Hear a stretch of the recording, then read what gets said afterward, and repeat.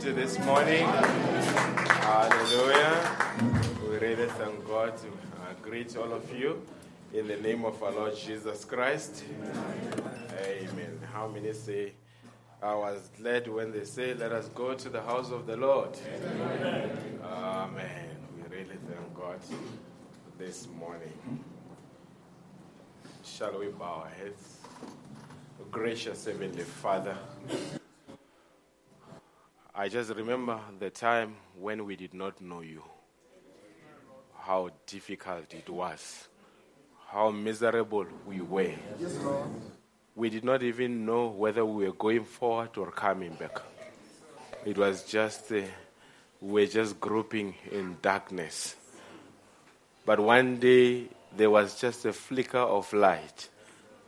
And Lord, from that time, I believe all believers would agree with me, we were never the same. Amen. And our prophet preached the message from that time. And I believe in every believer's life there is that juncture where they can say, from that time, I was never the same. And Lord, from that time, we were thankful. We were full of gratitude. And some of us, we had to pinch ourselves many a time and say, who are we to have been chosen in this manner?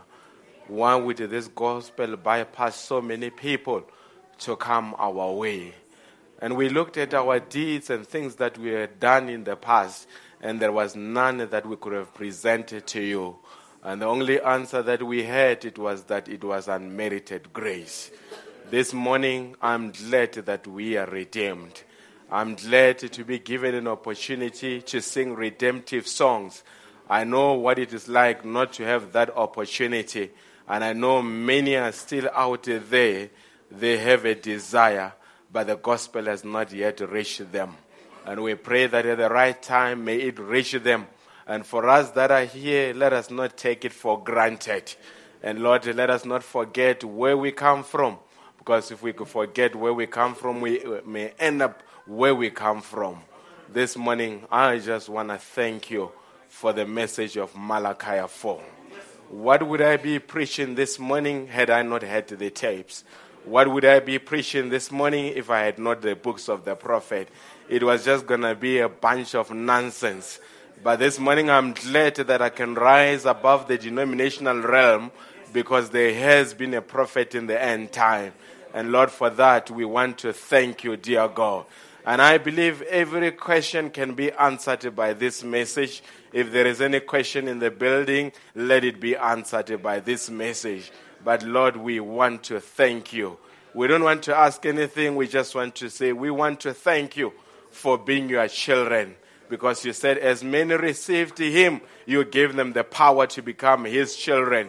For that, we thank you, dear God. When the gospel was preached in the early church, the Bible says, as many as were ordained to eternal life believed. And this morning, we are here because we were ordained to eternal life. And that is why we could believe, dear God. We want to thank you. We take every spirit under the glory of God. May the Holy Spirit come and be in operation as we commit every brother and every sister and every young man and every young woman to you for your glory. In the name of Jesus Christ. Amen.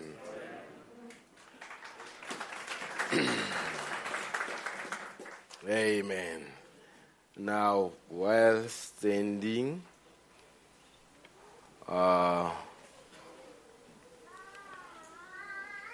we are going to read from the book of Acts. I don't know whether you can give Brother Grace a mic. You're going to help me read this morning. Amen. Acts, the book of Acts 6, from verse 1 to 7.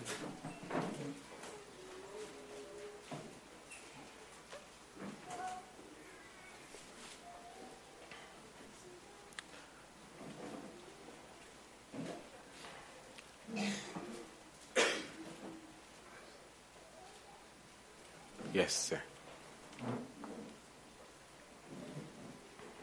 And in those days, Maybe let them help you with the mic there. Okay.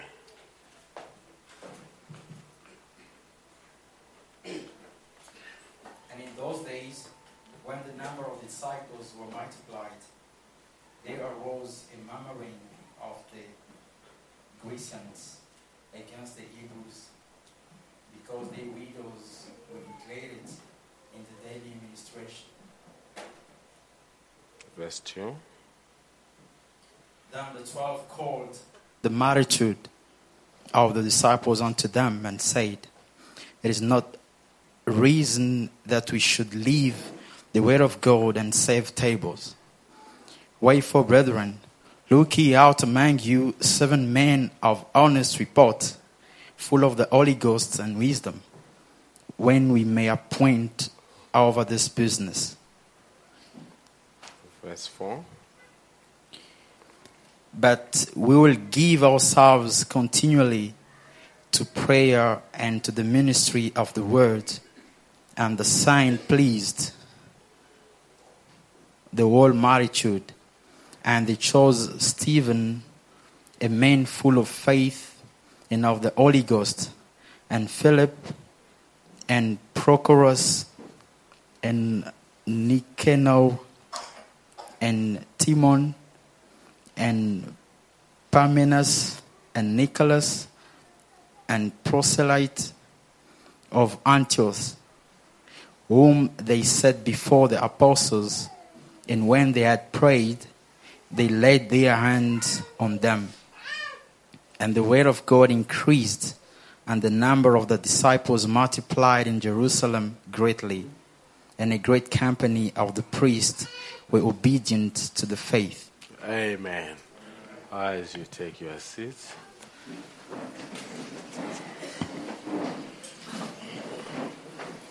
Amen.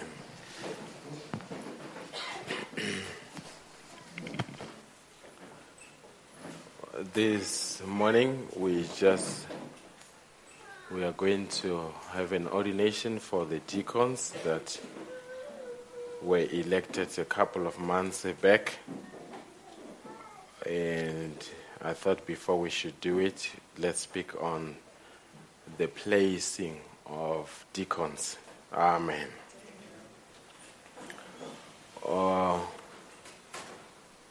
Maybe just to kickstart maybe even those that may not or new born in the faith, or maybe the visitors. This church is exclusively run on the teachings of William Branham. Hallelujah. I'll repeat so that somebody must not say it's a slip of a tongue. This church runs on the teachings of William Branham. William Branham, we believe he was the prophet in this final age, according to Malachi 4 and 5, and as well as Revelation 10:7. Amen. And the reason we say we believe in the teachings of this man is because his teachings were authenticated by the scriptures. Amen. We don't say we believe in him just because he was an eloquent speaker. He wasn't much of an eloquent speaker, but we believe that he was a vindicated prophet of the hour. We run our homes based on his teachings. We run our lives, personal lives, based on his teachings. We run our churches based on his teachings. We run our marriages based on his teachings. To us, he is like when Moses said, I will raise a prophet. God will raise a prophet like unto me. And we believe that he led the third Exodus. Moses led the first one, which was a nation coming out of a nation. Then Jesus led the second Exodus, which was a church coming out of a nation. And this man has led the third exodus, which is the bride coming out of the church. Amen. Are we together? We are not ashamed of this messenger. What we hang on the every word that he spoke. It's not a new religion. It has always been there. Some of us who have been here for almost 3 decades, 30 years later, we can say we are who we are because of the teachings of this man. And we can say our lives and families are where they are because of the teachings of this man. He did not want to be popular with the modern world. He stayed true to his call. And like Paul, he said, I was not disobedient to the heavenly vision. And we believe, without a shadow of doubt, that this message is the answer to this dying generation. Are you here, believers? Amen. And that is why we take heart to heart what this messenger has taught us. Like Daniel, as he was in Babylon, he read the books of Jeremiah. We are in the modern Babylon. We read the books of our Malachi 4 in order to know the times and the seasons where we find ourselves. Our manner of dressing is influenced by his teachings. Our manner of conduct is influenced by his teachings. He left a few books. One of them that is outstanding is COD, Church, Conduct, Order, and Doctrine, which that is an acronym for it. And believers, you would know we live in a time where people are beginning to leave conduct and just concentrate on doctrine. And some are leaving order and concentrating on doctrine. It has to be conduct, order, and doctrine. Are we together? Those are still relevant until we go into the rapture. Are we together? And actually, the right conduct will lead, the right conduct will lead you to the right doctrine, and will make your life to be orderly. And the right doctrine will lead you to the right conduct. They go together. Are we together? Now, I've been privileged to have been to school. I've been privileged to have read books on leadership, management. I've been privileged to interact with very fine leaders in the secular world. And I still would want to affirm that there is no better way to run a church than to use the tapes of William Branham. Are you here, people? I've read books, management, leadership, but I still say a church of God is led by the teachings of the prophet of God.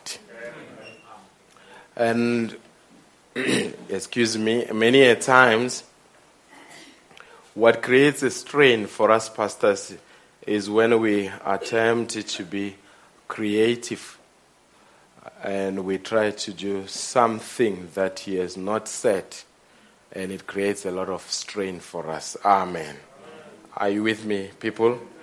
I'm saying whatever he said, how we run the church, what he said in the 60s and 50s is still relevant in 2018. And if we stay 20 more years, it's still going to be relevant.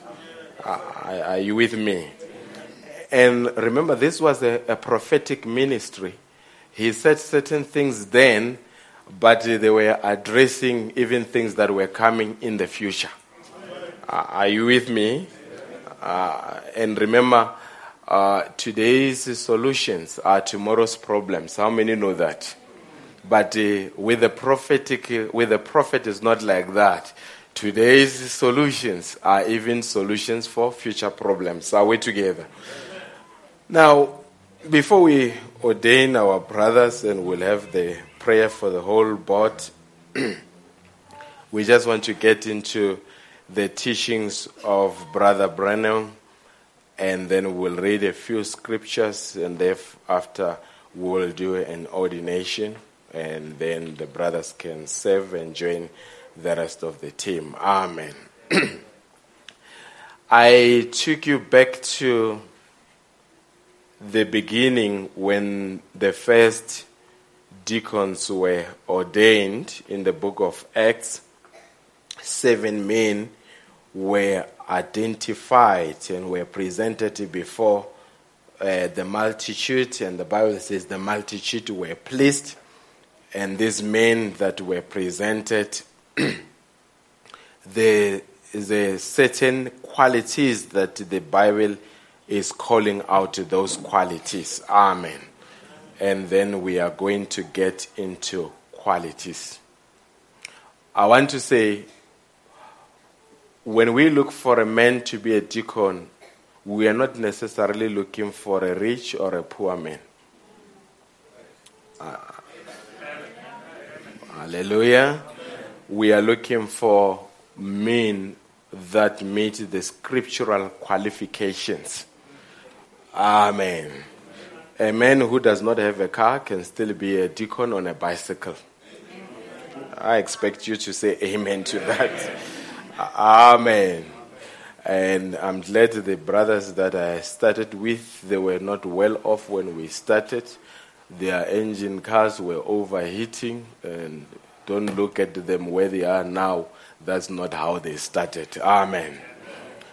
So when we looked, we did not look at where they were. We looked at the scriptural qualifications. And remember, the reason Brother Branham says when people would want to look out for a man that qualifies, they want a man that is polished. And you find that the man that is polished may not necessarily be the man that the Holy Ghost chooses. And we have seen with Martinez in the book of Acts, the Holy Ghost chose Paul, but the apostles chose a different man. Are we together? And that is where, and this speaks to us as pastors, it is not so much about what people possess, it is what they are. Amen. Are we with me? So, the Bible says these men were men of honest report, full of the Holy Ghost, wisdom, and full of faith, and they were ordained to handle the responsibilities and duties of the deacons. The prophet of God says in the midst of the placing of deacons, he says the way this is done is the board can appoint deacons. That is why when we presented to the brothers that were here, we sat as a board and there was a nomination, and after the nomination they were presented before the church and they were elected, and after they were elected they were put on, I won't call it a probation, but a couple of months so that they can check whether they are comfortable to serve in the office. Are we together? And they were not elected by the pastor, they were not elected by the board, they were nominated by them, but they were elected by the church. Are you with me? So that means a pastor cannot just find the brother that he favors and push him into becoming an office bearer. It must be the whole laity that elects, because the majority in the church is the Holy Ghost. That's what my prophet teaches. Are we together? You stay with me. This has got nothing, and we've seen a lot of things. It doesn't mean that if you enjoy a cup of coffee with the pastor, automatically you become something in the church.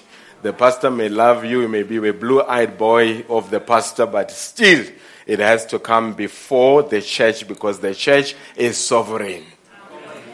Can I get an amen on that? Amen. And the reason when they are presented before the church is that so that if somebody knows anything untowards about them, can be able to raise that objection and say, but this brother, there is this matter. Amen. And if there is a matter, again, that means the brother would not qualify. So there is a scrutiny that people go under before they can occupy an office in the church.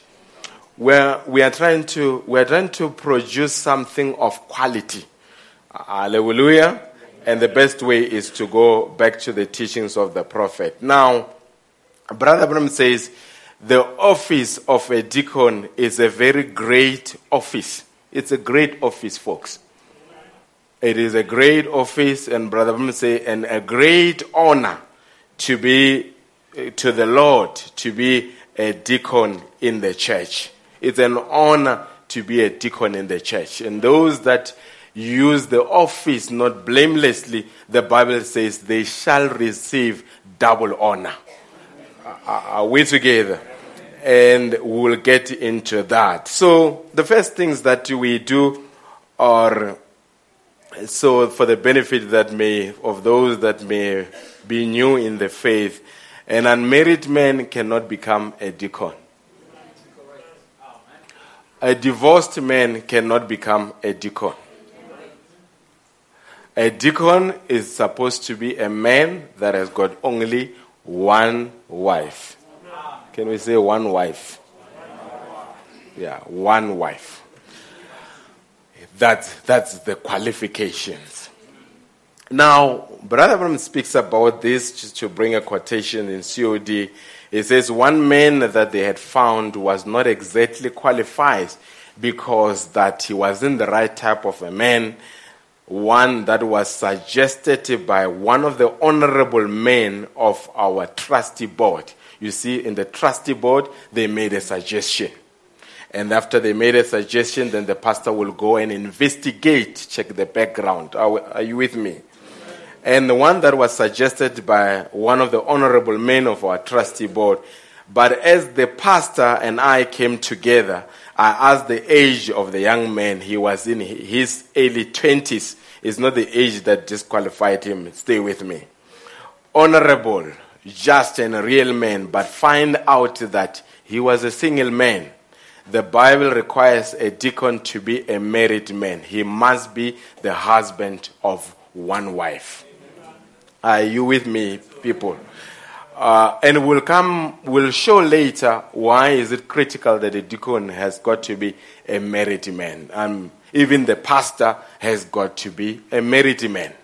It says, and you'll see as we move right along, we'll be able to compare a few things.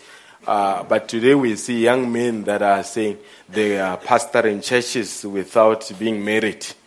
It's a mockery out of this message. No young man that is not married is supposed to carry the title of a pastor. I thought you would say amen to that. Amen. If a young man attempts to pastor without being married, and don't come and bring me a quotation of Brother Branham and say Brother Branham was a pastor but he was unmarried. You are not Brother Branham. The pillar of fire was not there when you were born. Hallelujah. You were drinking as much as you could drink without any sound coming from heaven. You ran around without any sound coming from heaven. This was the prophet of the age, so you dare not compare yourself to him. With me.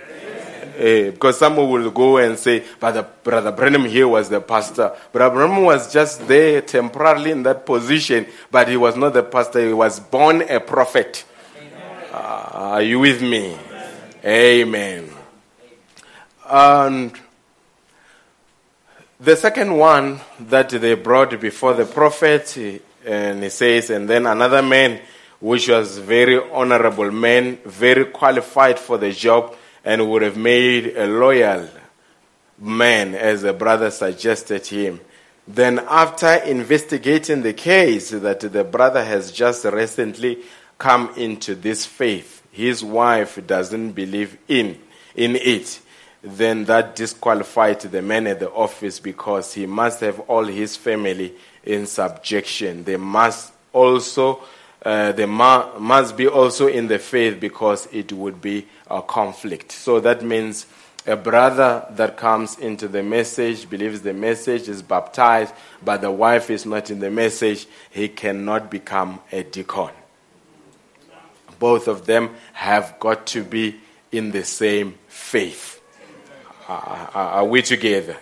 And while at it, brothers, it doesn't. When your wife is not in the faith and you are in the faith, the most dangerous thing that you can do is to try to impose faith on her. I would rather advise you to go on your knees and pray for her. Because if you begin to try to impose faith on her, you're going to breed rebellion. And through rebellion, you are not going to be able to achieve much. Are you with me, people? Amen. And we believers, let's not impose our faith on partners of brothers that are worshiping with us that are not in the faith. Are we together? Can I get an amen on that one? Hallelujah. Give them, the best way is to pray for them. And brother say, when you become sweet and very hospitable towards them, it creates a desire in them that there is something special about these people. A judgmental attitude has never led anybody to repentance. When I get an amen on that one. Now, they asked Brother Branham a question in COG 131. He says, is it a ruling that a deacon or a trustee must abide in the doctrine of their church? Yes, that's right. Is it lawful for them to add to or take away of the teachings because of their own personal opinion or revelation? Brother Bloom says, no, sir, no. A deacon or a trustee should be perfectly in harmony with the doctrine of their church. They should stay perfectly with the interpretation of the scriptures of their church, because if they don't, they are fighting against the very thing and they are hating themselves. Are we together? And I want to bring it here, and we have come to learn that not every message church interprets the things in the same way. Hallelujah. That means you cannot worship with us that we believe that God is one, and yet you believe that God is two. Hallelujah. You've got to understand, and I want to put it across. I have had a great opportunity, privilege of interacting with great men in this message, great men that have been quite a success at what they've been doing for the Lord in the ministry. But I want to say to you, at no point in time have I ever observed any church out there and I thought I could use it as a template to run this church. This church has got no role model of another church somewhere, has got no role model of any other ministry somewhere, but yet we believe in the fivefold ministry. Why am I saying that? The template that we use to run this church is the teachings of Brother Branham. Are we together? Yes, we can have elders that I interact with, but once they have said or done something, I come back and check what do the tapes say about the matter. Why? So that I know, because I know that the tapes will not fail, but I cannot guarantee whether an elder or an individual will not fail. Are we together? Brother Chetu was praying here, indicating that there's a great falling away that is happening. So the template to run a message church, even some of you that become ministers and pastors later on, you must know it is the teaching of William Branham. Are you with me? So, and why? That means a deacon must know where we stand doctrinally. Must be able to, because he may be a custodian of a doctrine. He may have to protect a doctrine. Are we together? He's got to know how the ministry interpret the scriptures. Are we together? We've got a lot of nonsense that has taken place within message circles like polygamy. We don't entertain such. Are we together? And our deacons must have the foresight and the insight to be able to look at something and say, this is the danger. We cannot embrace this in any way. Are we together? Because why? They are there. They are the spiritual custodians in the church. They look at the conduct. They are the policemen. And deacons must never be afraid, because sometimes you've got to confront certain situations that may not make you popular. Hallelujah. Remember, for a deacon, we are looking for an honest man, not a popular man. Are we together? And when we say an honest man, that means there are times when you're a policeman, you are sent to go and arrest your friend. You know that. There are times where you've got to be sent to arrest your own wife or your own child. Are we together? So a deacon must be diligent, must be able to say, and remember, the church holds you on higher standards than the rest of the members. So that means your wife cannot dress in any way that she likes. Sisters, I'm going to come to you. Hallelujah. That means your children cannot just dress in any way that they like. Because why? You are a father, and you need to teach them the implications of their actions in the family as far as your ministry is concerned. Amen. Are you still with me? Let's read here, Brother Grace, 1 Timothy 3, verse 18 to 13.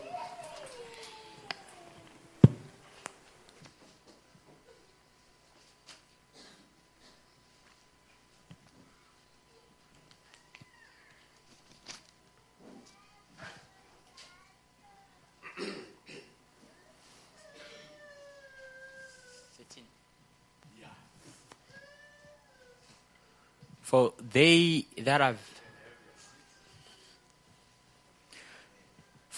that have used the office of a deacon will. Verse 8.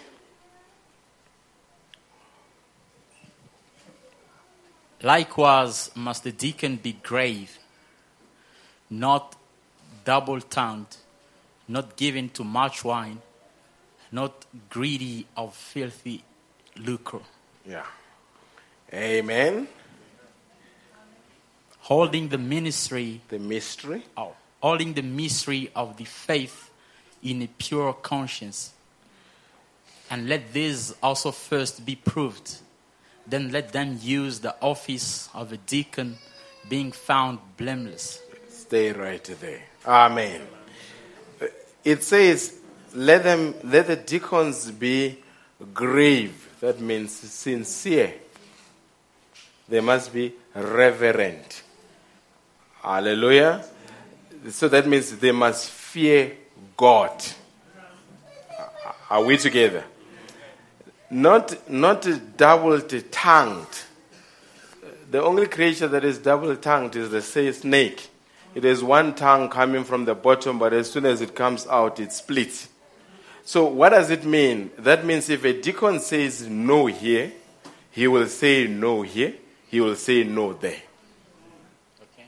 Are you with me? That means their word is consistent. They are not divisive in any way. Are we together?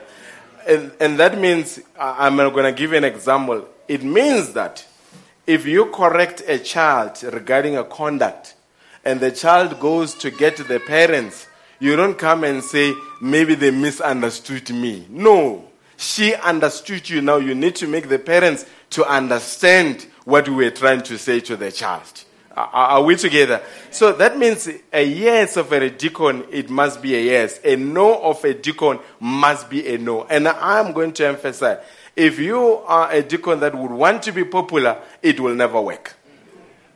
Are we together? And go and check, even in the upbringing, we are where we are today, some of us, because we had very strict deacons. Deacons that would face us when we were still boys and say, this is not acceptable, you need to change that. Are we together? So, and as a result of that, we love them even more now than then, because we realize had they not taken that stance, we would not be where we are today. Are we together? And young ones, hear me out. You may have the best qualifications from one of the most prestigious colleges, but remember, the deacon is Holy Ghost filled. He can see something that you don't see. And especially our young generation are not readily available to accept advices. The thing is that as soon as you advise them, they go on Google. And if they've Googled it and they've got the research, they say, I've made my research, I'm carrying on with it. Let me tell you something. Many people's lives have crashed because of Google. You need the Holy Ghost. You don't need a Google. Are we together? Not given too much wine. Yes, I understand very well. Excuse me, when it says much wine, that means not too much wine. That means a deacon would have some wine. But not in his house, at the house of the Lord during communion.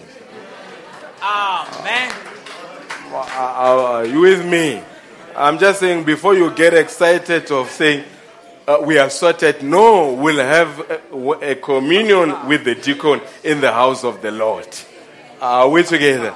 So a deacon is not somebody that is under the control of any substance. He's under the control of the Holy Ghost. Are you with me? Holding the mystery of the faith in pure conscience. There must never be anything that condemns a deacon. Remember, he must be a man of honest report. Not honest report within the four walls of the church. Even within the community, when his name is mentioned, people must say, that is a servant of God. Are we together? And I think the same expectation you would expect from a pastor. You don't want, when you mention my name to your friend, and they say, that one, crook. No, you will be grieved. Are we together? You want them to say, we don't agree with him, but really he is a man of God. So, an honest report, it doesn't mean only among unbelievers. When you go to the workplace, a deacon must be an upright man. I expect an amen on that. Amen. Amen. Let this also first be proved. So that means we cannot get a novice into the role of a deacon. We've got to find somebody that has been in the faith and somebody that comes into the office for a certain season. They get tested, they are acclimatized to the role, and then we get their feedback whether they want to continue to serve. Let them use the office of a deacon and being found blameless. Are we together? Are you with me? Amen. Let's continue there, brother, on the same verse. I think you stopped at verse 10. We can continue to verse 11. Even so must their wives be grave, not slanderers, sober, faithful in all things. Okay, verse 12. Let the deacons be the husbands of one wife, ruling their children and their own houses well. Verse 13. For they that have used the office of a deacon will purchase to themselves a good degree and great boldness in the faith which is in Christ Jesus. Amen. Are you with me? And now, Brother Bram says in the message, possessing all things, paragraph 39, it says right here we could start. I believe that when God calls a man to service, if he is a married man and has a helpmate, he calls his wife with him because the two are one. Are we together? So that means even the same applies to the pastor. When God calls me into a service, he's got to call my wife as well. If God capacitate me for a service, He's got to capacitate my wife as well. Are we together? Because a lot of times, and this is where you need to understand, it doesn't only apply to deacons, but it applies to the rest of you. Your wife reflects who you are. Are we together? When the best way, and the church, especially sisters, they reflect the maturity of the church.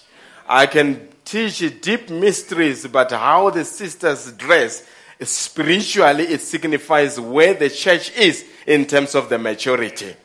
Are you with me, people? Are we together? So that means, and that is why, when you are a husband, you need not to be afraid of your wife. Hallelujah. I will repeat, when you are a husband, you need not to be afraid of your wife. And similarly, when you are a wife, you need not to be afraid of your husband. Are we together? These days, there are certain, we used to think that brothers are immunized from certain spirits, but we realize they are as much under attack as much as the sisters are under attack. The sisters got a right to say, brother, the way you are dressed, it does not reflect me very well. He may be angry, sister, but don't put your foot down and say, this does not reflect me very well. Are we together? Amen. When well at I see brothers these days, they wear transparent white trousers that show the underneath garment. Sister, you've got a right and say, this is an adolescent material. You are a husband of some woman. You need to conduct yourself with dignity because you reflect me. The amens are not coming, but I'm not going to leave there. I'm going to hit that spirit. Don't be afraid of your partner. Are we together? If you are a man and your wife is dressed in something that is tight, do not be afraid. Yes, they will be very upset, but it does not change who you are in the family. You are still the head of the family. You need to say, my love, I don't think that you look proper with this thing. Are we together? Because why? When she comes out, we don't look at her, we look at you. We say she has not lost her mind. You have lost your mind. Because where is the intelligence? The intelligence is in the head. You hear people? I know, but yeah, this is comfortable because men are afraid. Brother Bram say, in modern era, a woman is worshipped. And men are afraid of wives. Hallelujah. Some cannot even say amen because the wife is watching. I say, you are a man, you need to develop a backbone and say, this is a message home. And there is a way that we dress in the message home. Because when we go out there, you reflect me. And if you get to a stage where young boys in the streets are whistling at your wife, it means you have lost a control somewhere as a husband. That means in terms of the decorum that is expected as far as the message is concerned, you have lost the will. Oh, I want to worship with men that have got a backbone. Hallelujah. Not merely Pete. I want to worship with men that can stand. Are you with me? Now, to the wife of deacons, when your husband is called into the deaconship, you as well, you are called because by virtue of him being a deacon, God is calling you to assist your husband in the service because a deacon is a servant to God's people. The church does not serve the deacons. The deacons serve the church. That is why they are elected by the church so that they can serve the church. Are we with me?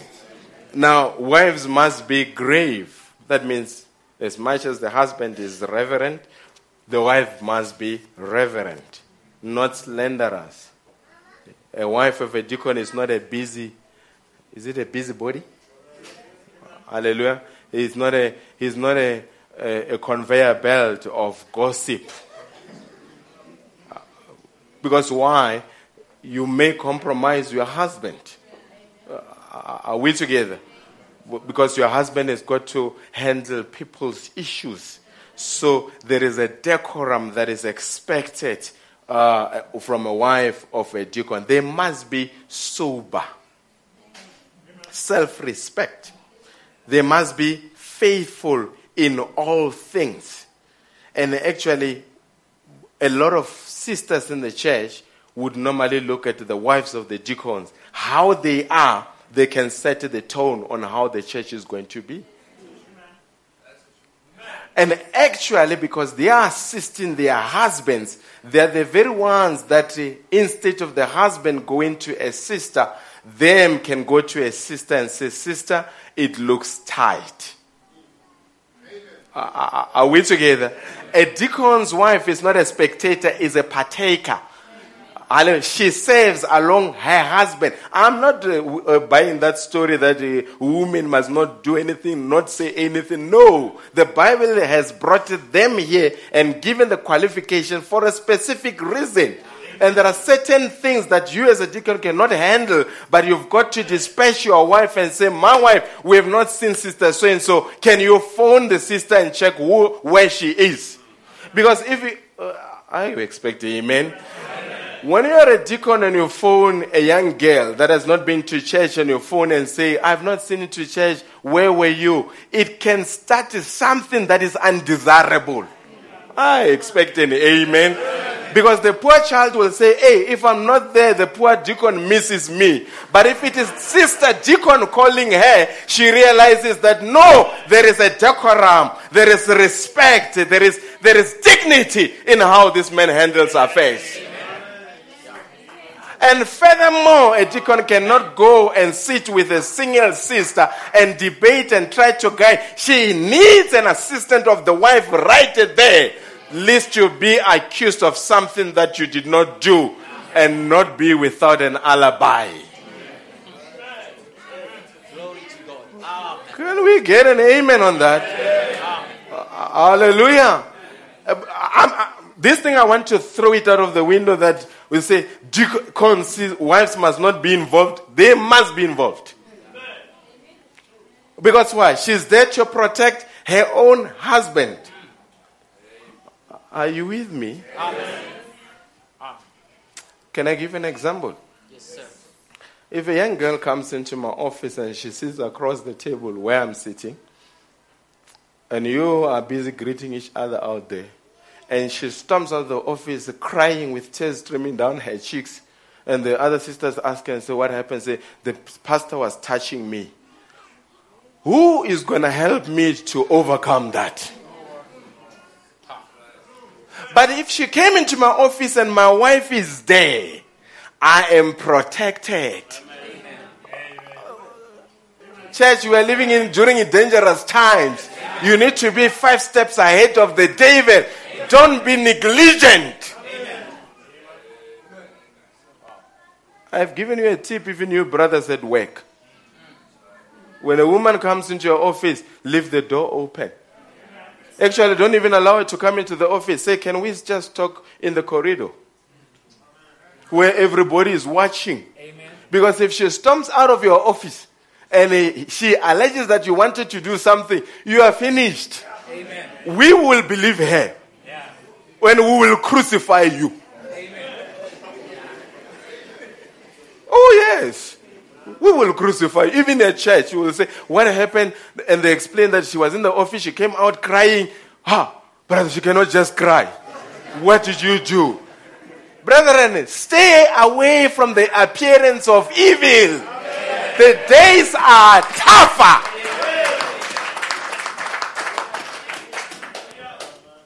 Because some men, they think they are the steering. Me, I can handle it.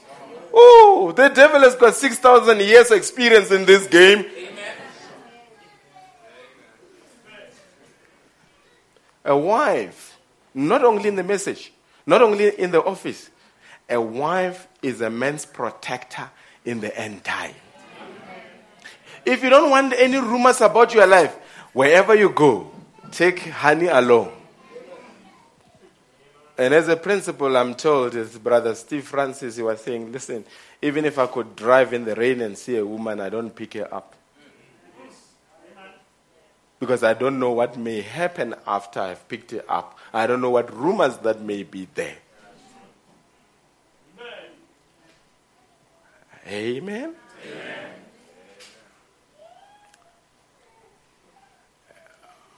Are you still with me?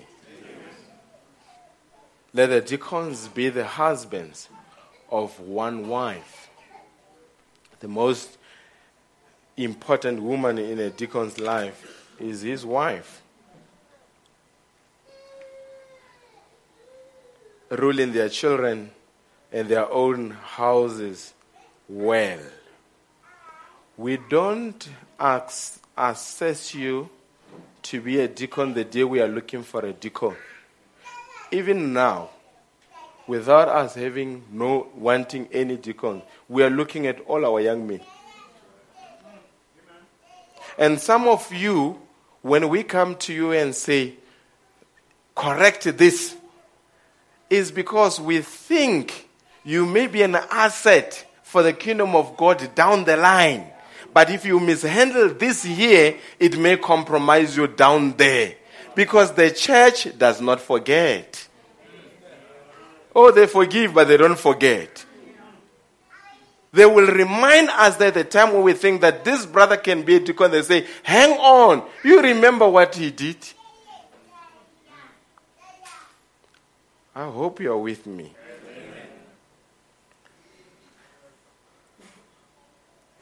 Are we together? Amen.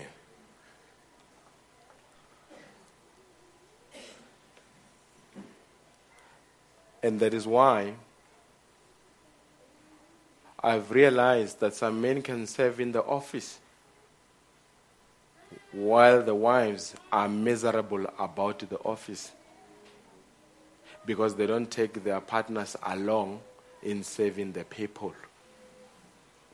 Many pastors' wives are miserable. Many pastors' wives are depressed because all the husband wants is being ushered by attention. He moves from this meeting to that meeting, neglect the poor wife.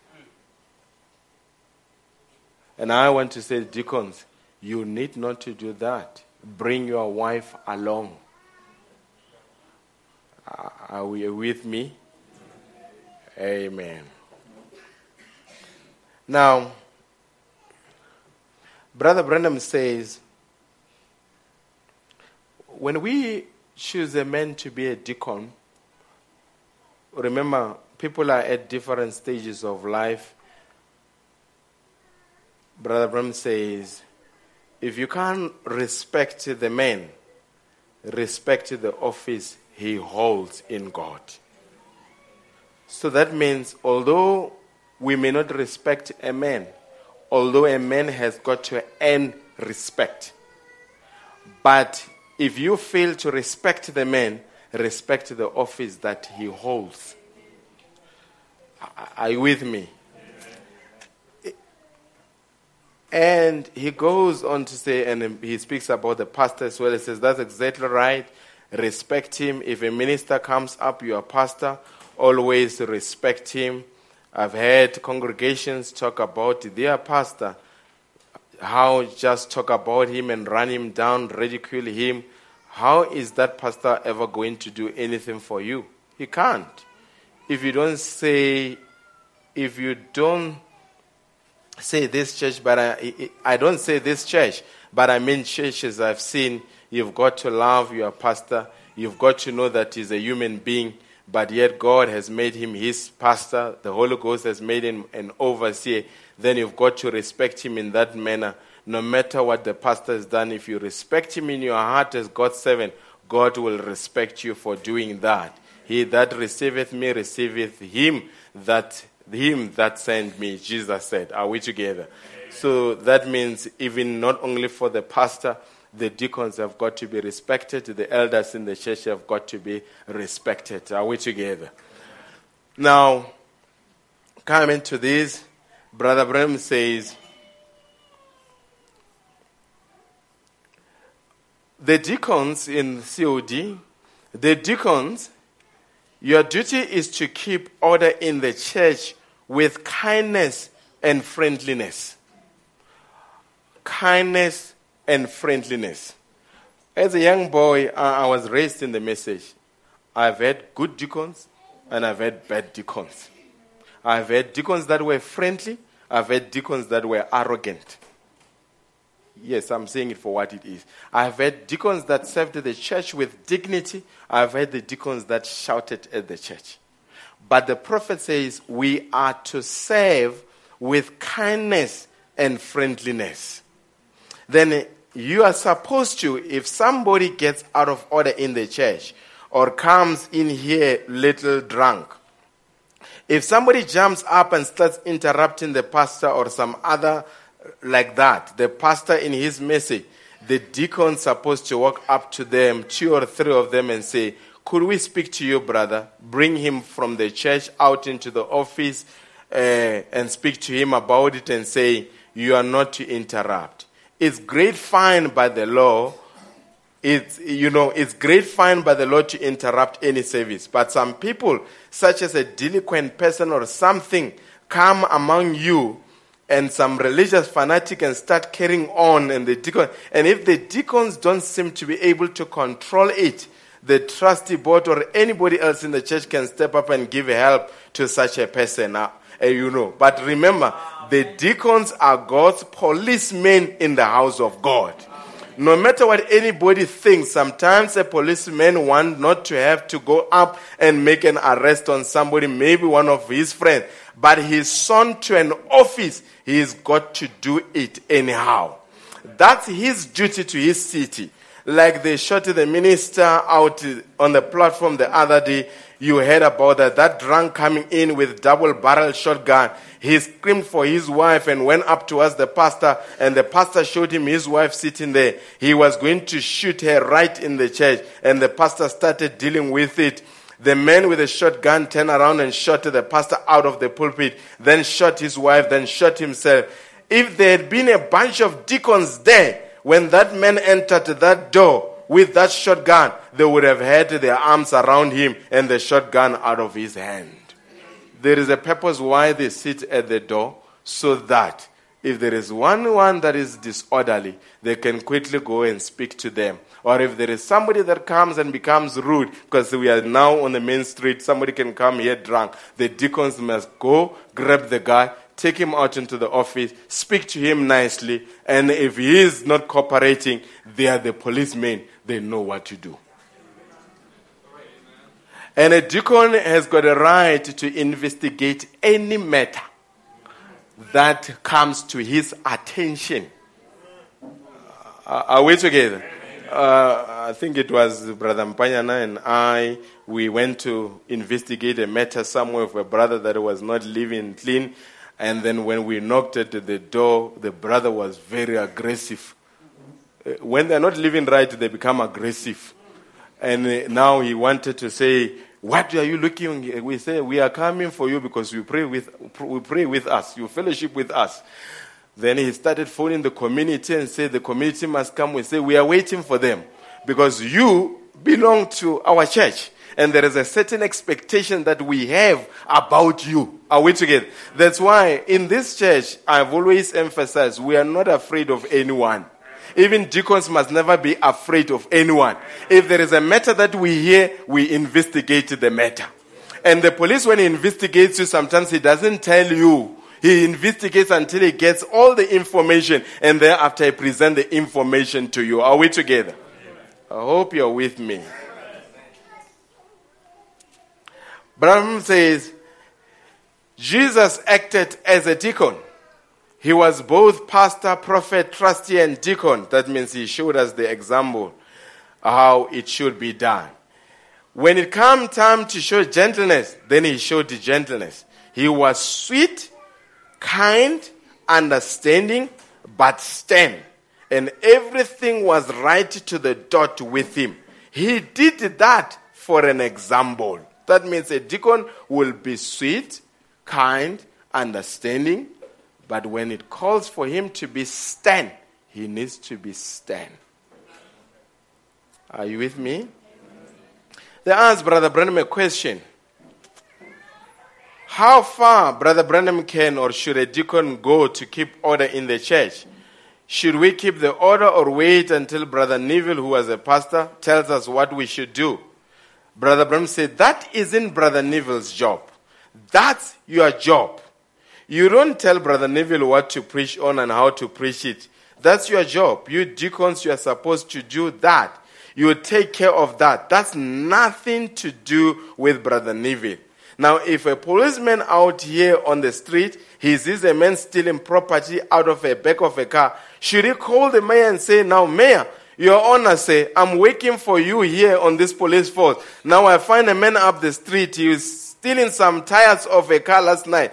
I just wonder what's doing wrong with him. Arrest him. Though Brother Bram say you don't do that, you arrest him. Then maybe some of the deacons go to their church or go to their house and find out why they left. That means Brother Bram is speaking about when somebody is not coming to church, the deacon has got a right, even without asking the pastor, to visit their house and check them. We haven't seen you in church. Is there any problem? Because the deacons are responsible to do visits for the saints. Why? It's because a deacon has got a responsibility to go and check if the family has got something to eat. And if they find that somebody does not have the food, then the deacons will be able to assess the need, come back to the treasurer and ask the treasurer, is there money available? We want to help such and such family. The family is in distress. Because why? We are responsible for our own. But while at it here, I need to emphasize, when you are a deacon and you help believers, the presumption is you help them through your office as a deacon, not as an individual. And I'll explain why I'm saying that, because along the journey, we learn painful lessons. And I'm going to say it for what it is. I was quite aggrieved a couple of years back where the family was in distress and they approached an office bearer for assistance with finance. And after they approached the office bearer assisted them with money. But a few weeks down the line, or a week down the line, the wife of the office bearer went there to say, I'm here to collect money.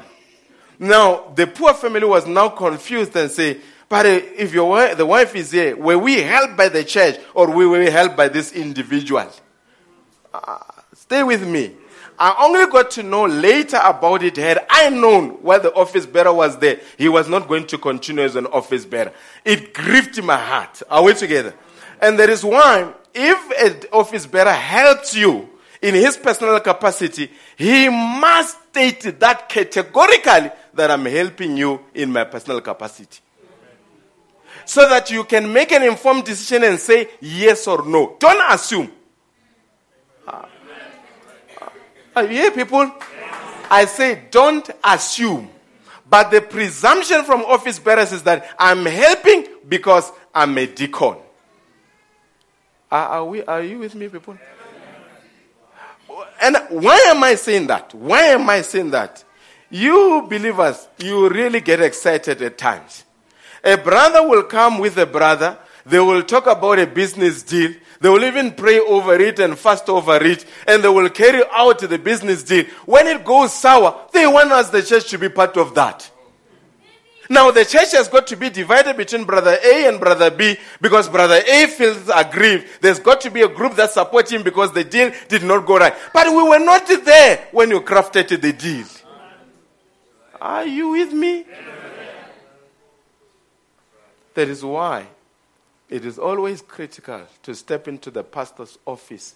Pastor, this is what we are planning, so that the pastor can advise. And I will say, you have prayed about it, but put a contract in place. Oh, no, I trusted the brother. No, put the contract in place. Are you with me? Now, church order.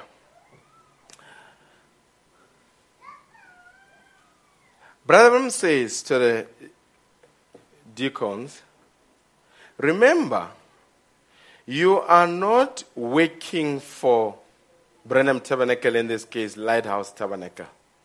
Neither are you working for Brother Neville or for the pastor, Pastor Madiba, or me or the prophet. You are working for Jesus Christ. And if you are working for Jesus Christ, it is an honor to serve God's people. And if it is an honor to serve God's people, it needs to be carried out with dignity. with fairness, with diligence. Are we together? He says, he is respecting your loyalty just the same as he is to the pastor or to anybody else. He is expecting your loyalty.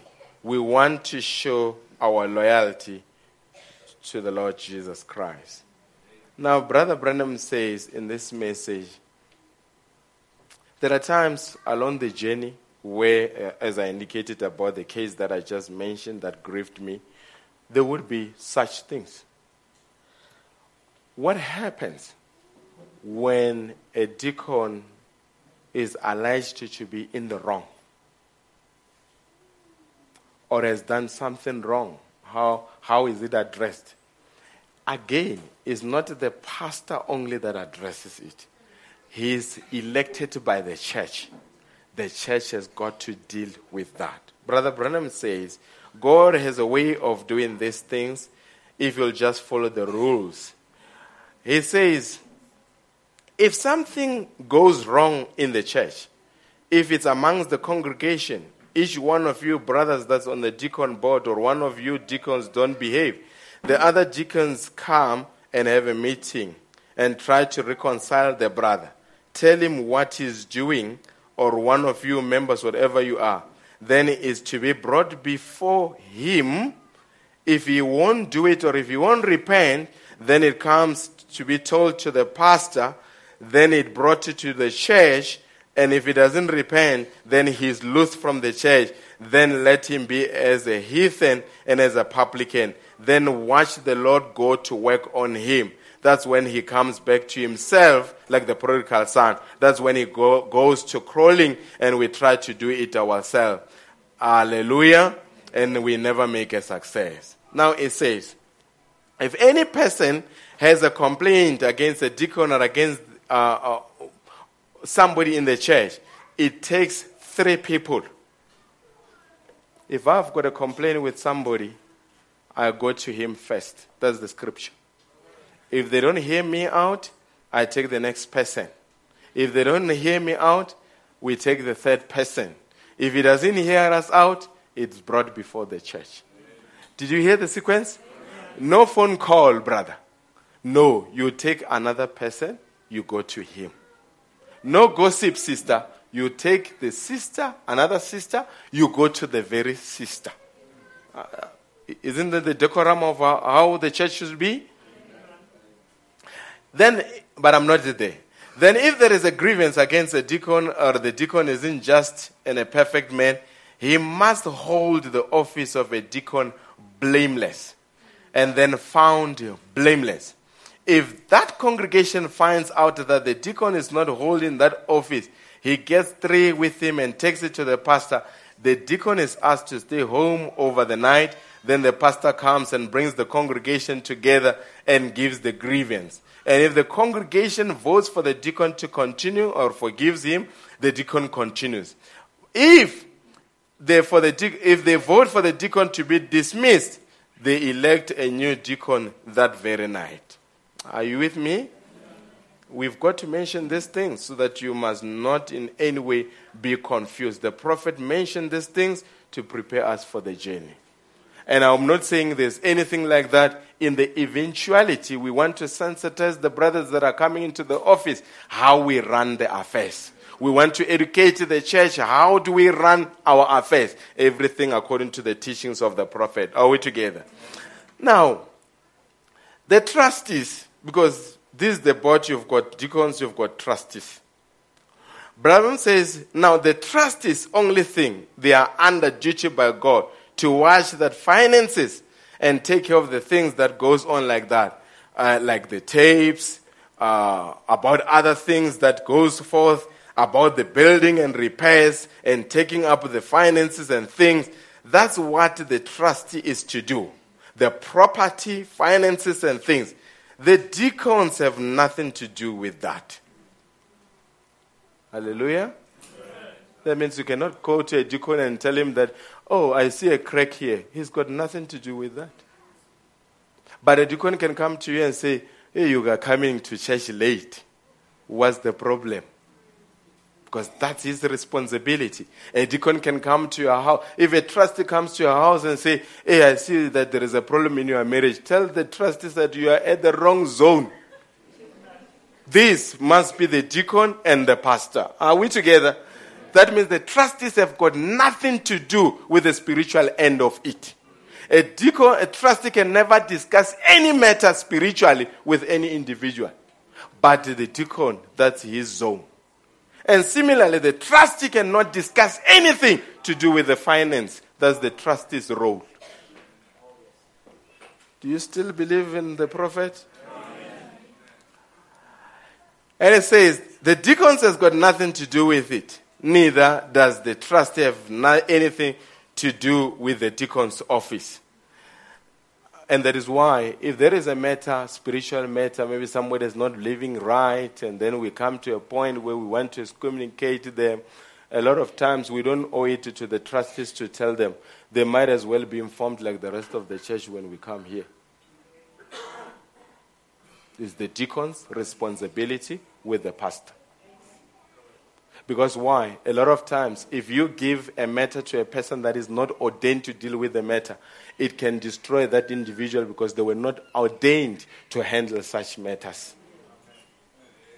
So that means even you, when you've got a strain, whatever spiritual, you don't go to the trustee, you go to the deacons. Can I get an amen on that? Amen. Neither does the trustee have anything to do with the deacon's office. If the deacons wants to ask the trustee's help on anything, you are all working together. So that means there will be instances like if they go to a place and they find that there is a family that is needy, they are most allowed to go to the deacon trustees and say, the roof of Sister So-and-so was blown away. Is there money that we can be able to help? And the deacons are the ones that can tell the trustees that we think she'll be able to return the money at such and such time, or she won't be able to return money because the deacons are the ones that will investigate the matter. Are we together? So that means he can come into the financials. How much are you earning, brother? He will ask uncomfortable questions in order to make sure that whatever case that he brings, he is 100% sure about it. Are we together? And if a deacon asks you a question that is uncomfortable, just know that he's ordained you to do so. Hallelujah.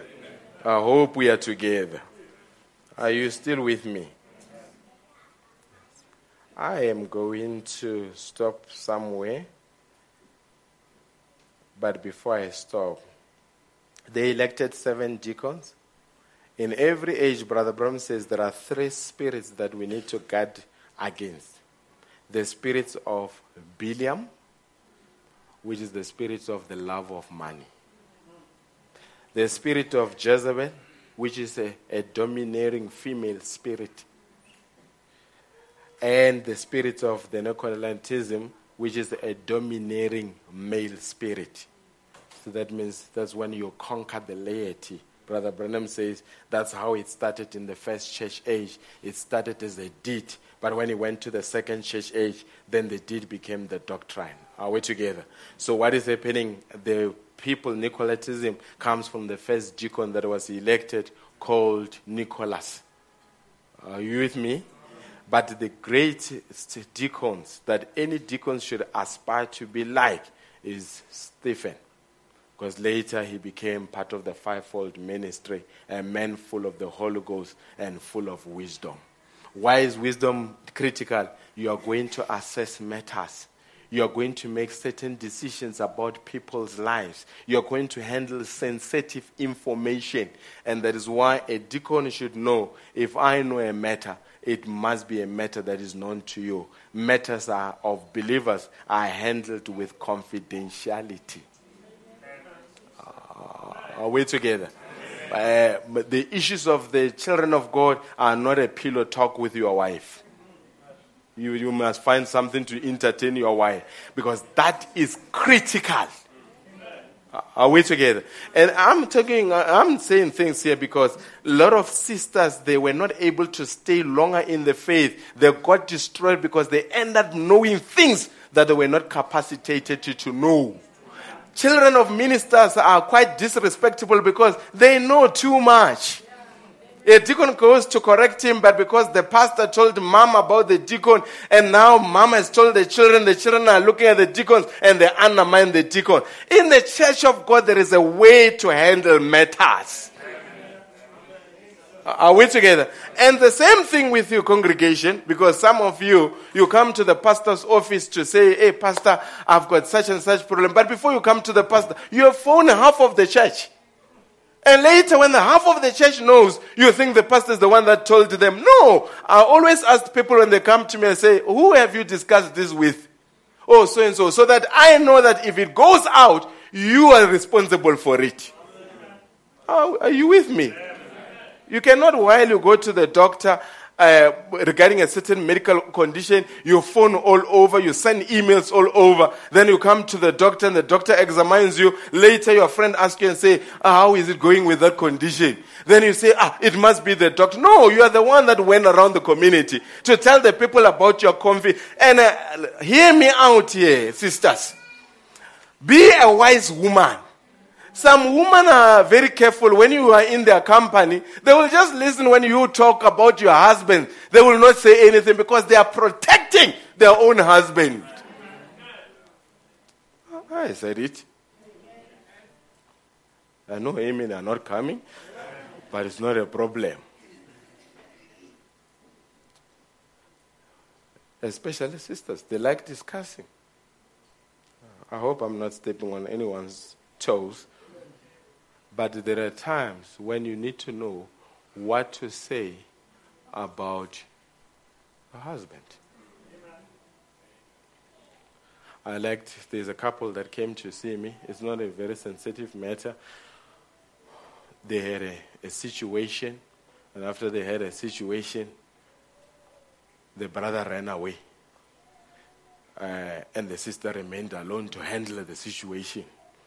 Now, when they were explaining to me, I realized that there is a disconnect here. I said, but tell me, the brother, where was he when this happened? So the sister was trying by all means to hide that the brother ran away. But then I could see that this woman is a woman of substance. Had it been anyone else would have phoned and said, guess what? I just remain alone. He ran away. And now the brother, I asked him, I said, why did you run away? He gave very good reasons why he ran away. I'm just talking in parables here. Are we together? So a woman of dignity, especially when you are a sister that is married to an office bearer, there's a way that you speak about your husband. And if there is a contention, there is a way to handle it. And the best person is to bring it before the pastor so that it gets handled. But if you phone half of the church while your brother is here trying to be a deacon ushering, they are looking at him. They may end up even giving him a nickname because of your irresponsibility. Are we together, folks? That is why the Bible says they must be sober. They must be reverent. They must be grave. They must have self-respect so that they are respected by others and they lead by examples. When we do these things in this manner, the church of God runs harmoniously. Everyone at their post of duty, and then the Holy Spirit comes and heals the people because every man and woman is in their position. Brother Brum says the deacon board has got no right to disfellowship anyone. And it says in COD, the only thing that they can do, if somebody comes here and start proposing to our girls and wanting to corrupt our boys, the deacons must take a stance and tell him that, boy, you are not coming here next week. We don't want to see your face. Because why? There's got to be an order in the church of God. And the deacons are the custodians of that order. Are you with me? And then I'm just going to give the brothers just to come and read you. These are the bylaws of the church as it was done at Branham Tabernacle. And thereafter, I'm going to ordain the deacons. But before I do that, shall we read Hebrews 13, verse 17 together?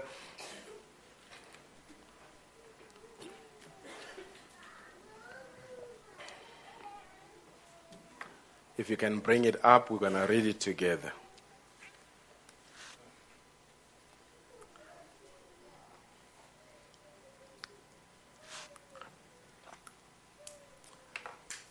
Obey them that have the rule over you, and submit yourselves, for they watch for your souls, as they that must give account, that they may do it with joy. They can only do it with joy when you cooperate. And not with grief, for that is unprofitable for you. Do you believe that if they were to serve, it will be unprofitable for them? Brother Brum, in the message of total deliverance, he says, it's your duty to stand by these men, for they will make mistakes. They are mortals. They are just men. They will make mistakes. But if the President of the United States makes a mistake, do we throw him out as a president? We forget about it and move on. That's the way we want to do with the church now. There will be times they may not speak to you in the way that you thought they should speak to you. Find it in your heart to know that they are mortals. They make mistakes. And the best that you can do, don't gang up against them. Pray for them. Because if they serve with joy, it becomes profitable for you. But if they serve with grief, it becomes unprofitable for you. Can the church say amen to that? Amen. Hallelujah. And then I'm just going to get them to come. The other issues, I will address them as we move along the year, but it's not a problem. But I think I've covered what I wanted to cover this morning. And brother, I want to say, brother, the scripture says, I will give you pastors who will feed you with knowledge and understanding. That means the pastor is God's gift to the church. And the board is the church gives to the pastor to assist the pastor in serving the church better. Are we together? So I believe that even for us to be where we are over these many years is because the church has given me good men that are helping me to navigate this ship. Are we together? And I believe that the brothers that are coming on board, they will continue to contribute to the great work that has been done by the office bearers that they are finding in office. Are we together? So we really appreciate them for availing themselves, and even for the ones that are already in the office, they will operate together, but they must know the teachings of William Branham is the arbiter on how to run the church. God bless you richly. I would invite Brother Mpanyana to come and read something, and I will invite Brother Mslawi to come and read something, and I'll come and invite Brother Dipadi to read something. Then thereafter, we will just lay hands on our brothers.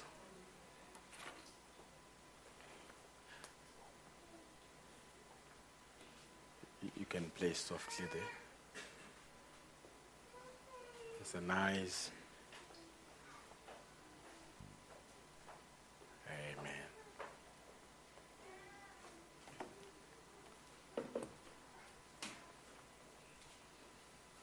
You can come, my brother, and then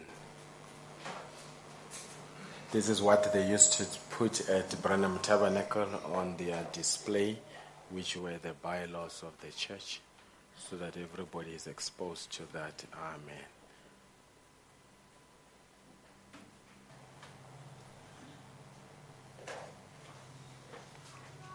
Where do I sit?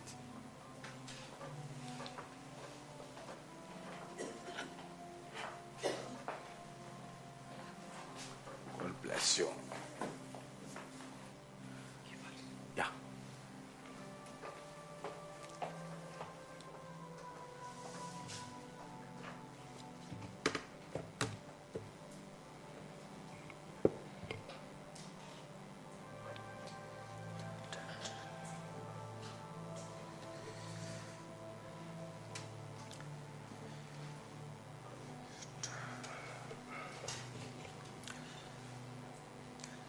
I'll read about the office of the deacons. The office of deacons, as elected according to the word of God and the manner of Brenham Tabernacle, is to act as an office of spiritual assistance to the pastors. They are to assist the pastors on all his spiritual activities. They are given free speech in presenting to the pastors any program or any benefits that will bless the general and spiritual welfare of the church. They must be apt to teach and ready to assist the pastor or associate pastor on every duty if called to do so. They shall assist in serving communion. They shall be acting ushers in all services. They shall police the church in keeping civil order and conduct. They shall assist in taking local offerings. They shall oversee the spiritual conduct of the church in working with the pastor and one another on spiritual problems and matters of the saints. They shall be ready at any time to assist the need of every saint who is burdened and need of spiritual consultation or general welfare. They have not the right to act upon any program or promotion without agreement with one another, the pastors or the trustees, if the program they are considering doing involves church funds. They will be responsible before God for their conduct and manner of service. According to the word of God, they shall not have meeting among themselves without the pastor or associate pastor present. Amen.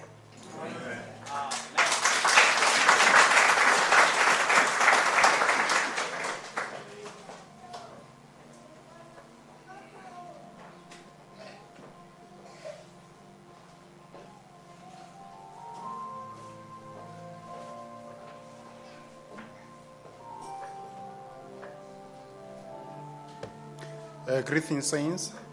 I shall read about the office of the trustee, according to, as said by Brother Brenham.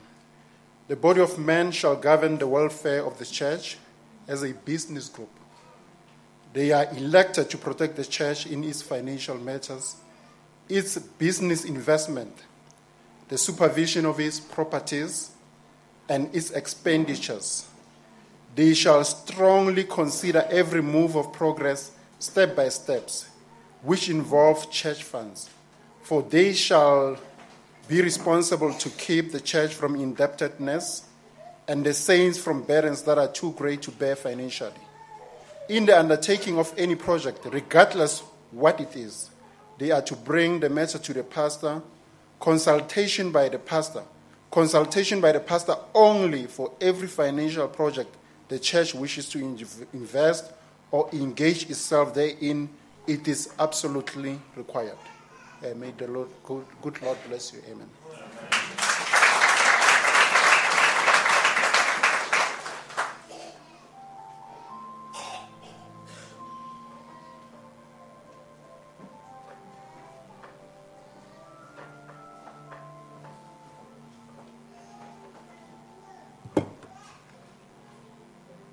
Shalom, saints.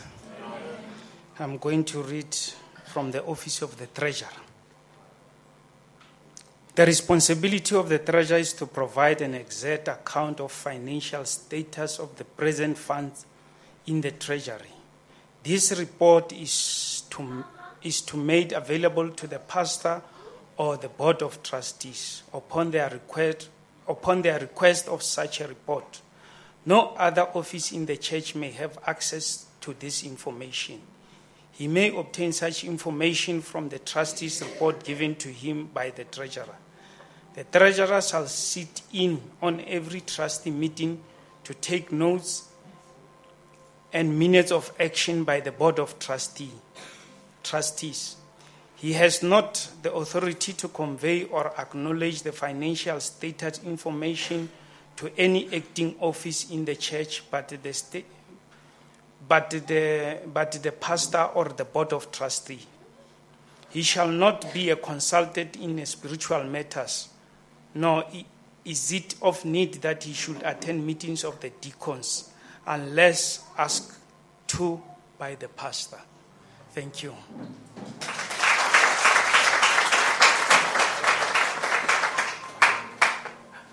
Amen. Is it clear, believers? Amen. Brother Thomas Watt, if you can step to the fore.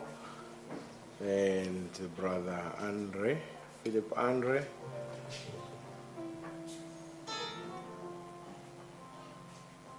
I would like your wives to join you.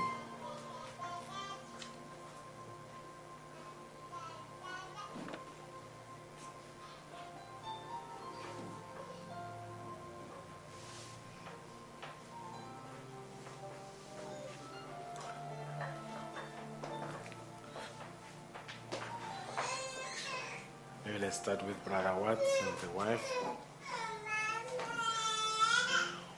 Okay, shall we bow our heads?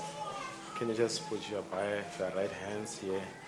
Gracious Heavenly Father, the church and the board made a nomination and elections were done, and the prophet of the hour teaches us that the majority is the Holy Ghost in the church. And on the basis of what the church elected, they saw fit that our brother is honorable, reverent, God-fearing man that can serve in the office of a deacon. Dear God, I'm just praying for him and his wife.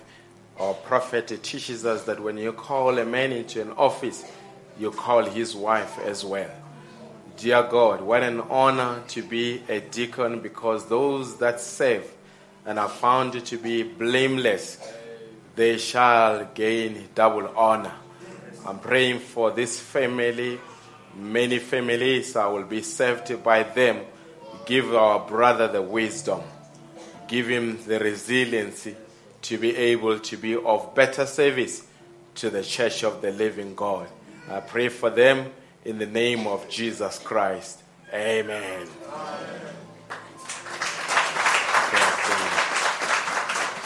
Amen. Let's pray. Gracious Heavenly Father, I'm praying for our Brother Philip. He has been proven to be a man that loves the Lord, that loves this message. And dear God, the church is so fit that his leadership can be of service to them. I'm praying for wisdom upon his life. And may the Holy Spirit, who is our guide, may the Holy Spirit guide our brother. I'm praying for his wife as well, because there's so many things that the husband would go through that only the wife would know about. May you capacitate them for an office. And I say, Satan, whatever plans that you may have, I abort those plans in the mighty name of Jesus Christ. That these men and women, when they come on the other side, they should realize the gravity of the decision that they took when they receive a crown on the other side. We want to thank you as I commit them and their homes to you in the mighty name of Jesus Christ. Amen. All right, I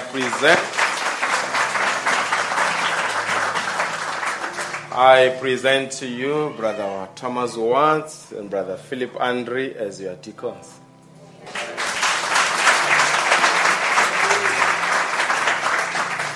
Amen. So I don't know whether the other board members, if they can come, the whole church, we're going to pray with them together. Maybe if they can come with their lovely wives.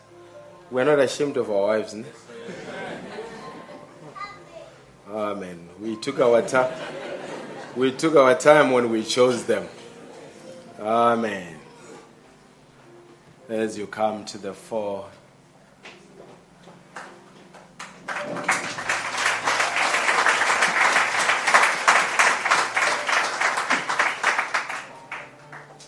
Amen.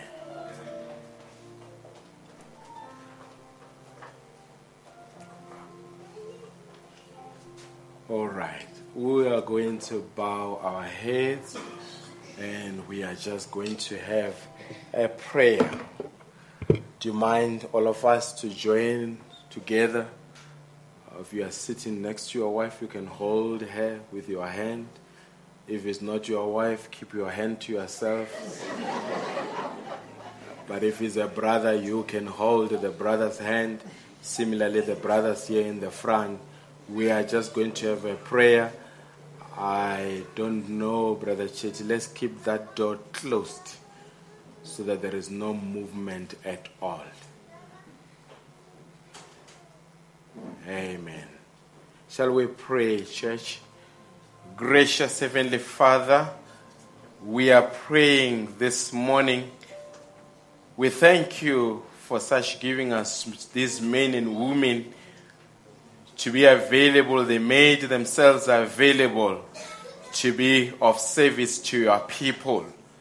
We can never take for granted the sacrifices that they make.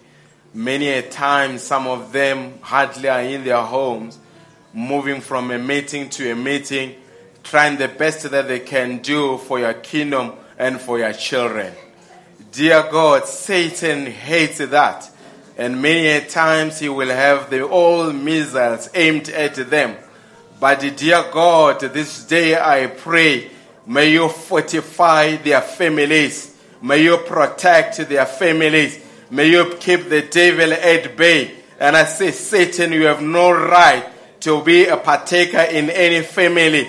These men and these women are here, elected by the church to be of service to his people. May the spirit of harmony continue to reign among them, dear God. Because on the other side, there are crowns to be attained. And how we attain those crowns, it depends on what we do on this other side. I know, dear God, it's not an easy sacrifice.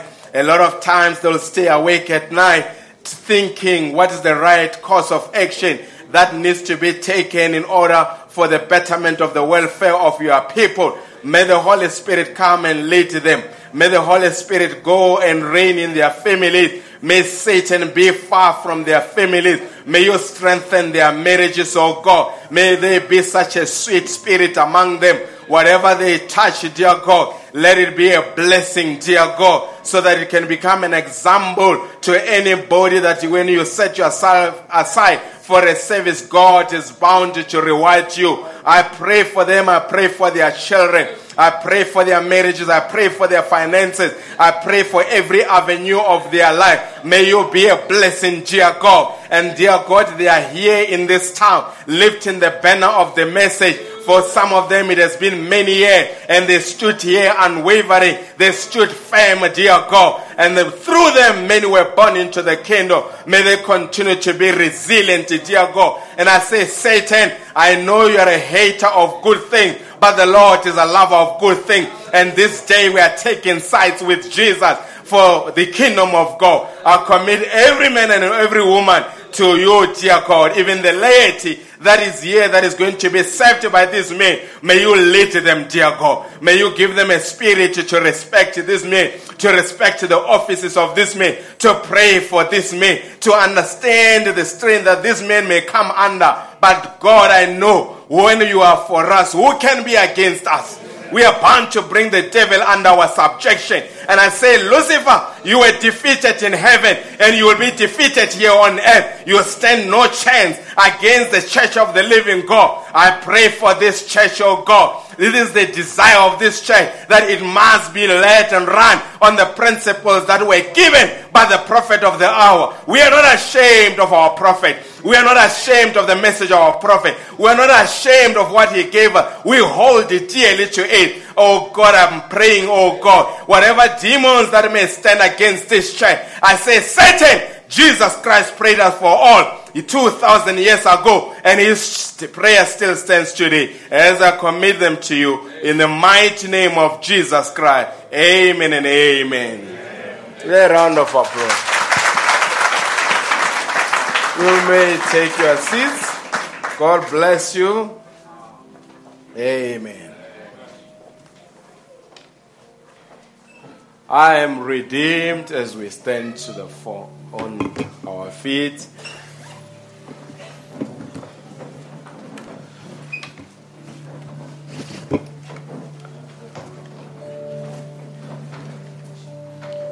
Somebody say, Brother Madiba, when God calls you home, just a sec. When God calls you home, how would you want to be remembered? I said the only way that I would want to be remembered for, he did the best that he could do to lift the banner of the message. Are we together? That's my desire, to make sure that whatever the prophet taught us, we hold it dearly to it. Pray for me. I solicit your prayers.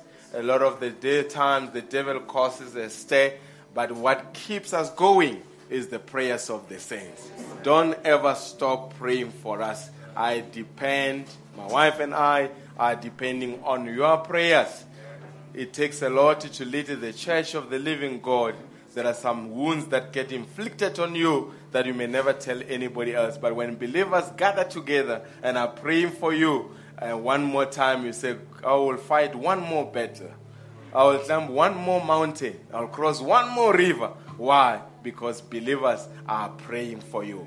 And I'm glad that as a church in this town, we have taken a stance and lifted up the banner of the message in this town. Brother George Martin said, oh, Brother Madiba, there was a time when I was skeptical, but now I can affirm God has surely done something in the land of Wheatbank. And many pastors are giving us encouragement and say, hold on, keep on keeping on. The Zimbabwean friends will say, Ramba Wakashinga, keep on keeping on. And at no point in time must we let down the bar. Hallelujah. Let's continue to climb higher and higher and preserve the purity, the sanctity, and the sacredness of this message. God bless you richly.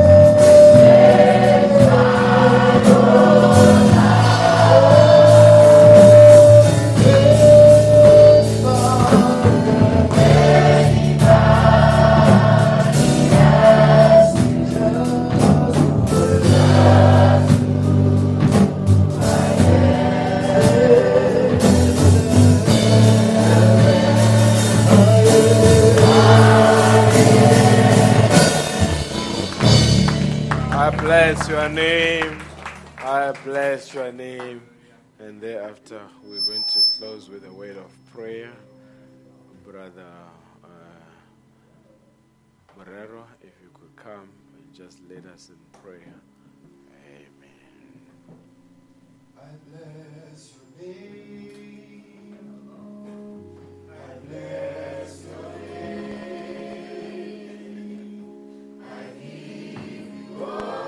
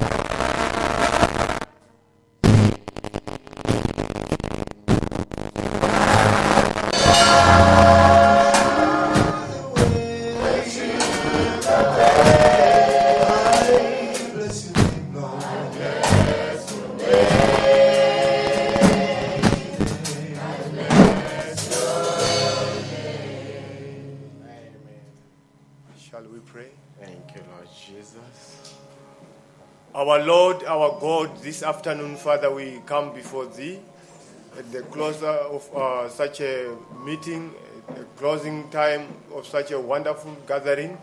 Lord, it has been indeed a grateful day for us to hear such good things, Lord. Sometimes we take things for granted.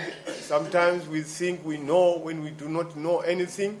But we are so happy that, Father, you sent your prophet along our way. Yes. And that, Lord, we are not such a people that this afternoon be thinking and trying to find out what we ought to do. Father, everything has been laid down on the table, Father. There was an instruction from the angel to store up the food. Father, and I think and I'm fully persuaded this afternoon that you had us in thought, Lord, when you commanded the prophet to have all the tapes recorded and all the messages taped. Father, we can read the books, we can listen to the tapes. Father, we do not need to argue on everything, oh Father, concerning the teaching that we have. Father, it's so lined with the scriptures that, Lord, even the Bible scriptures which we could not even understand, when we read the Bible, Father, it's like we are zooming out every scripture, oh Lord. We are so thankful, Father, for such a teaching. We are so thankful, Father, for your prophet. We are thankful, Heavenly Father, for our pastor, Almighty God, that he will devote his time to teach us. Lord, we are beginning to think about what it is with other churches that are just doing things as they wish and as they will.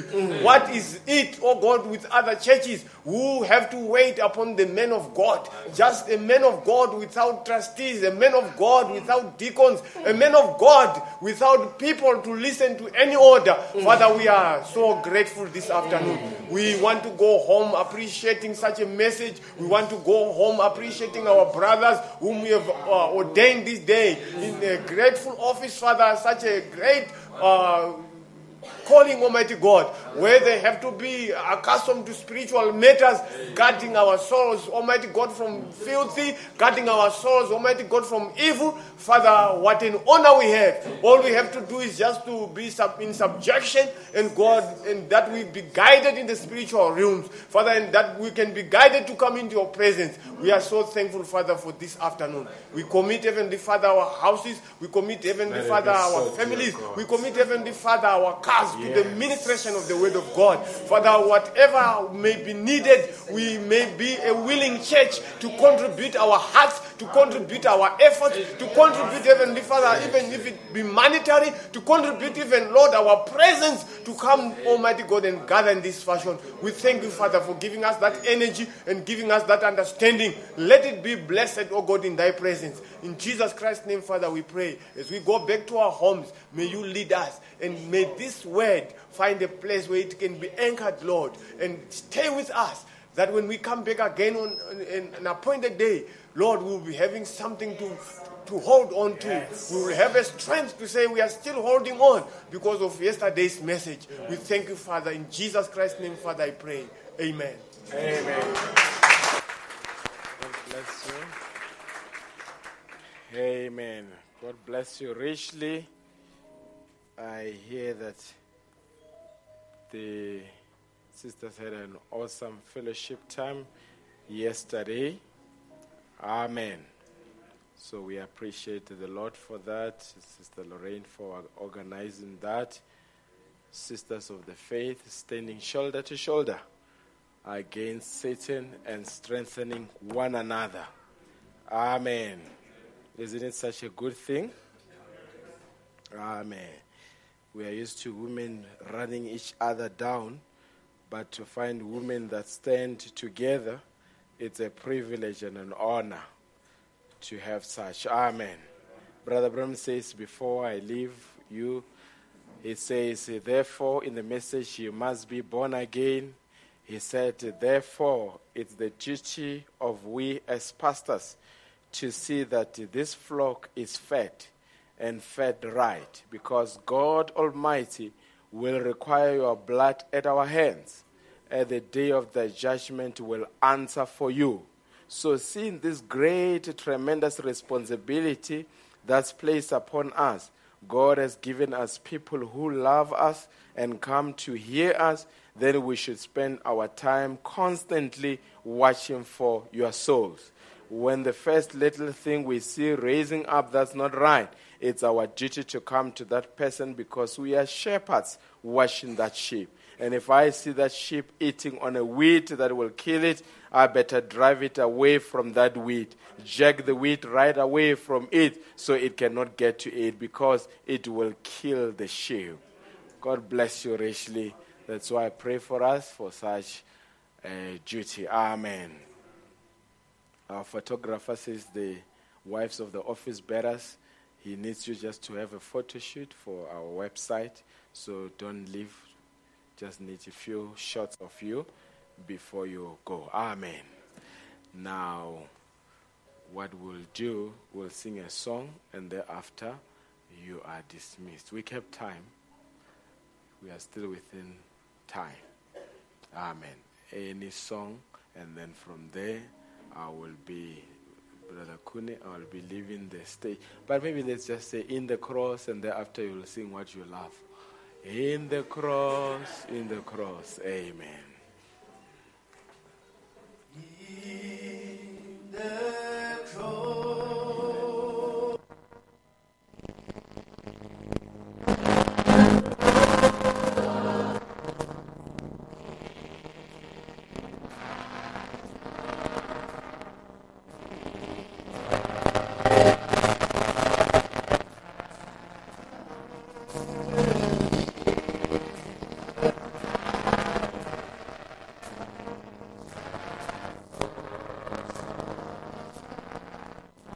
Rise beyond.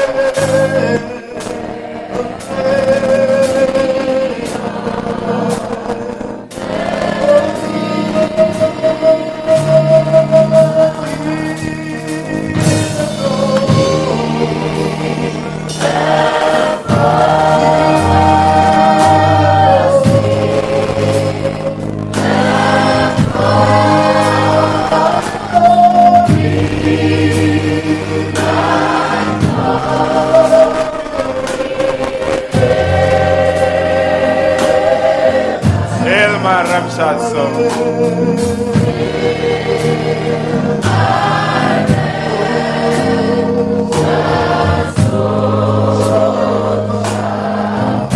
Rise beyond.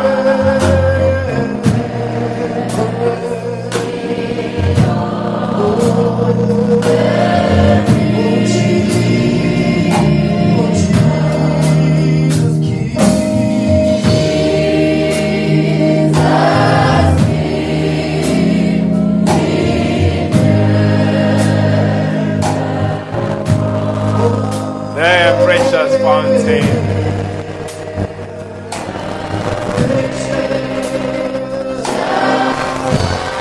Breathe all healing stream.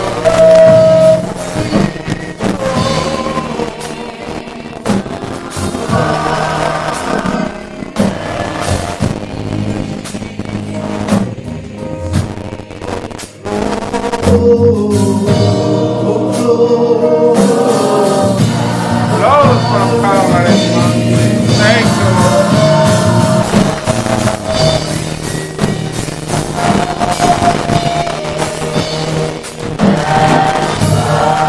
In the cross. Thank the Lord for the cross. Thank you for the Lamb of God. Thank you for amazing grace. Oh, thank you.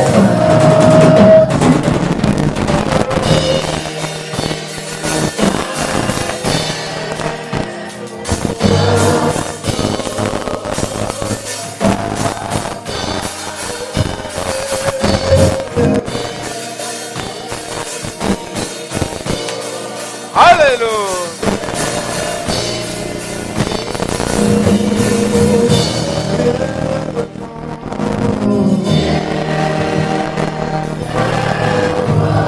A trembling soul was I,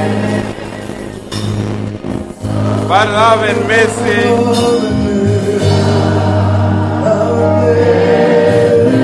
has it found you, my brother? Has it found you, love and mercy?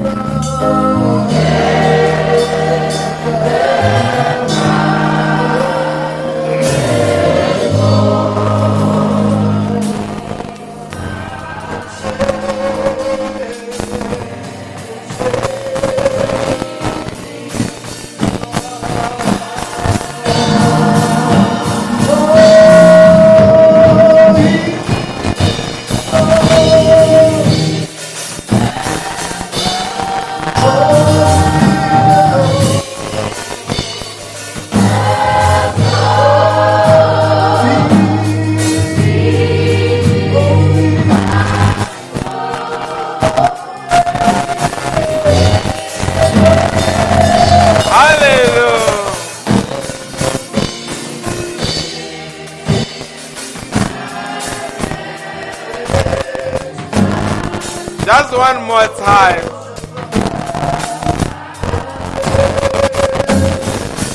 In the cross.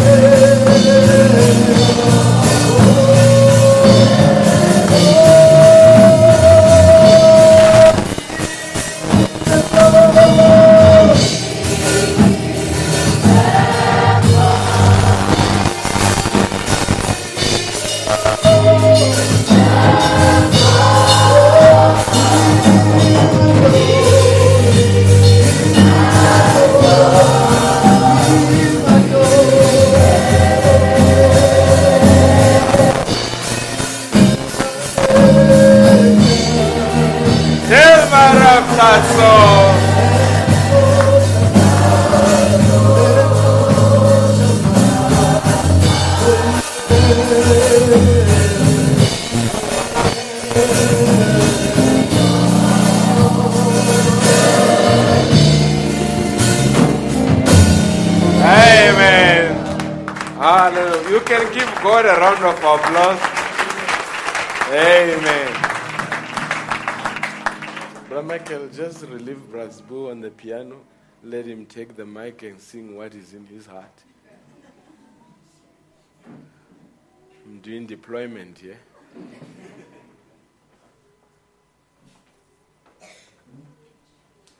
Two songs. Then after you're dismissed, have a blessed week. Let it be a victorious week.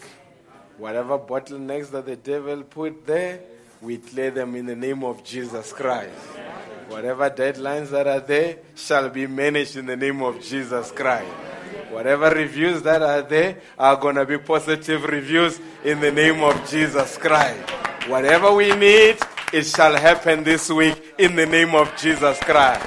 Delight in the Lord, He shall give you the desires of thy own heart. Everything is under control, Mzalwane. Have a blessed week. Amen. Wonderful day, it's a wonderful day.